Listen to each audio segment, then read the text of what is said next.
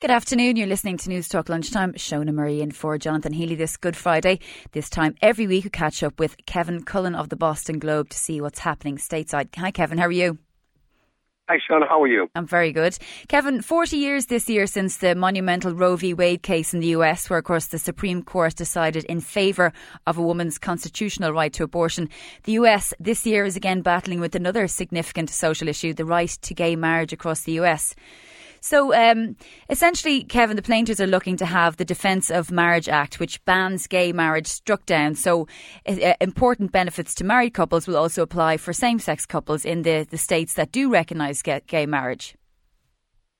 Yeah, that's what's going on now. And the argument this week, it's been noticeable because some of the justices have been skeptical. And obviously the court right now, if you had to break it down, liberal, conservative, there's 5 justices on that court that people are very suspect of in terms of knocking down the Defense of Marriage Act.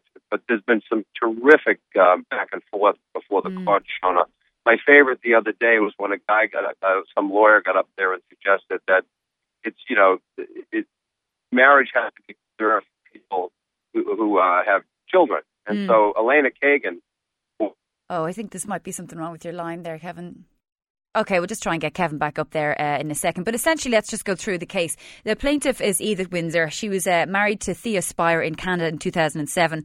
Their marriage was recognised by the New York state government, of course, because it is legal in New York. But when Spire died in 2009, Edith Windsor, who's now 83 and in poor health, she had to pay $363,000 in taxes on her late wife's estate. She would have been exempt from these taxes had she been married to a man. So essentially, the case is going on the basis of equality issues. But of course, Kevin, are you back? I'm back. I think the inequality people cut me off. Yeah.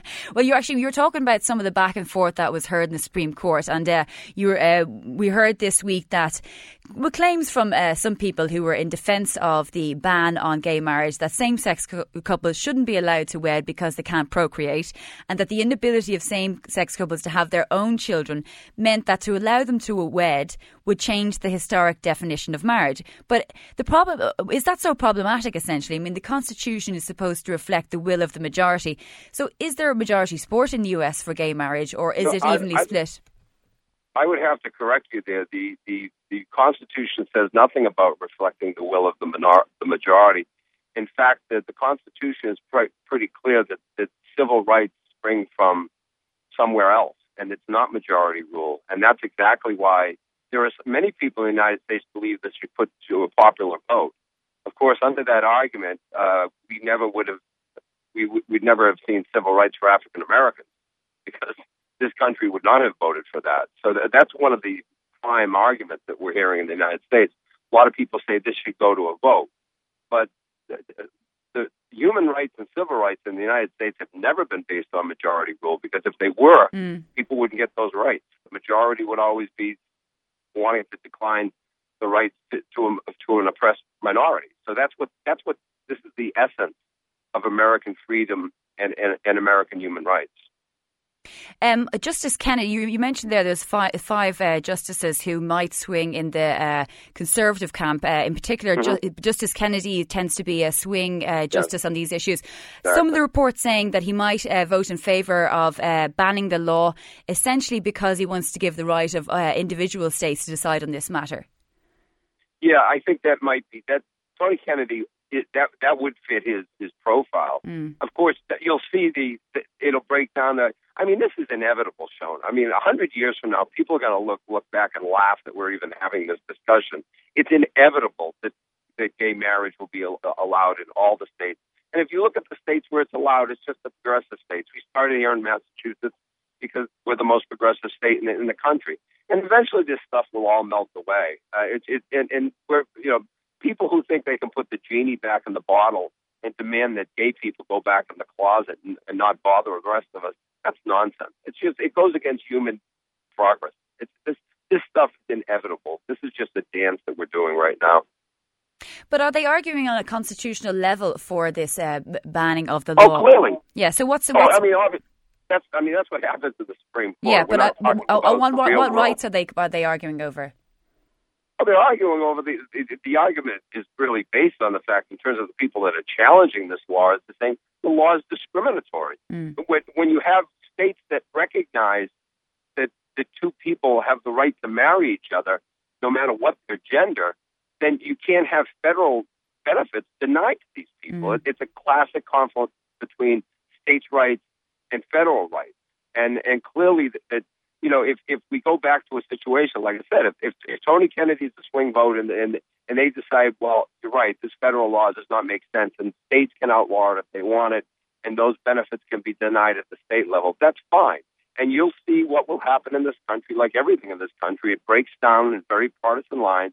And so each coast will be very progressive and blue, and then you'll have the wide swath of America that are red states, and they will not give rights to gay people. Simple as that.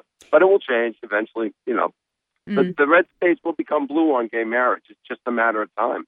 I haven't heard anybody with this idea that people have a religious right to oppose gay marriage. That's absolutely true. But the difference is that our Constitution separates church and state. No one has a right to impose their religious views on any of us. And if you want to ban this on religious grounds, that's great. Go back to your church and say whatever you want. But this is America. We don't live by church laws. We live by secular laws. There was a semblance of support from an unlikely person. Bill O'Reilly was also quite critical of those who wish to uphold the ban. Yeah, but Shona, I wrote a column a couple of years ago saying, I don't know what could be more conservative than having gay folks get married. I mean, it's a very conservative with a small c idea. And the idea that, I made some wise guy remark. I said, why shouldn't gay people have the right to be miserable like the rest of us?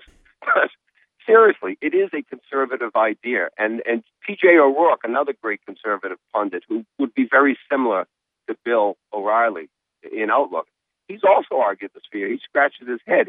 He cannot understand why the Republicans and conservatives in general have not taken this idea and run with it. Another story that's reappearing, of course, is Amanda Knox. On Tuesday, Italy's top court ordered the retrial her retrial, essentially. That was for the murder of British student Meredith Kircher in 2007. She was found guilty in 2009, but was then acquitted on appeal last year. She returned home to Seattle, where she's a US citizen. Tell us about the reaction there to that story. It was huge in, of course, Europe at the time. Yeah, I think, I think I've talked to Jonathan about this in the past, that this is one of those stories, Shona, that it is bigger in Europe than it is here. I mean, I think it's seen as tabloid fodder here in the United States. It's something that the supermarket tabloids really go big on. But you don't really see it. I mean, I don't mean to diminish it. It was on the network news when she was convicted and then when it was overturned. But it really does play in the margins here. We are in the United States at any given time, there are 2 or 3 sensational murder trials going on. So the idea that an American college kid in Italy was either railroaded or not, it doesn't resonate really as a national story here in America. Finally, Kevin, over at this side, we might be hearing a little more of this. You're a corner, Shannon. What a corner you are. Of course, that was Tom Cruise from the movie Far and Away. He'll be in Dublin celebrating his Roscommon roots with a special ceremony. God bless him. I'll tell you, I have many good friends in Boyle, and I love the people of Roscommon. But if they're going to give this guy a gong, he has to agree to never, ever try an Irish accent again. Yeah, it's well known for one of the hardest accents to do. Actually, I was watching on YouTube, you can actually get a one-on-one tutorial on how to do an Irish accent. And it's like something out of Alan Partridge. It's actually astonishing. But a lot of actors do say it's very difficult. Well, I always say if you can't curse with an Irish accent, you shouldn't be a professional actor anyway. Yeah, well, okay. Okay, thanks for that, Kevin Cullen of the Boston Globe. Have a good weekend, Kevin, and Jonathan. We'll talk to you next week. This is News Talk Lunchtime, Ireland's first national lunchtime news programme. It's time now to get the latest news headlines with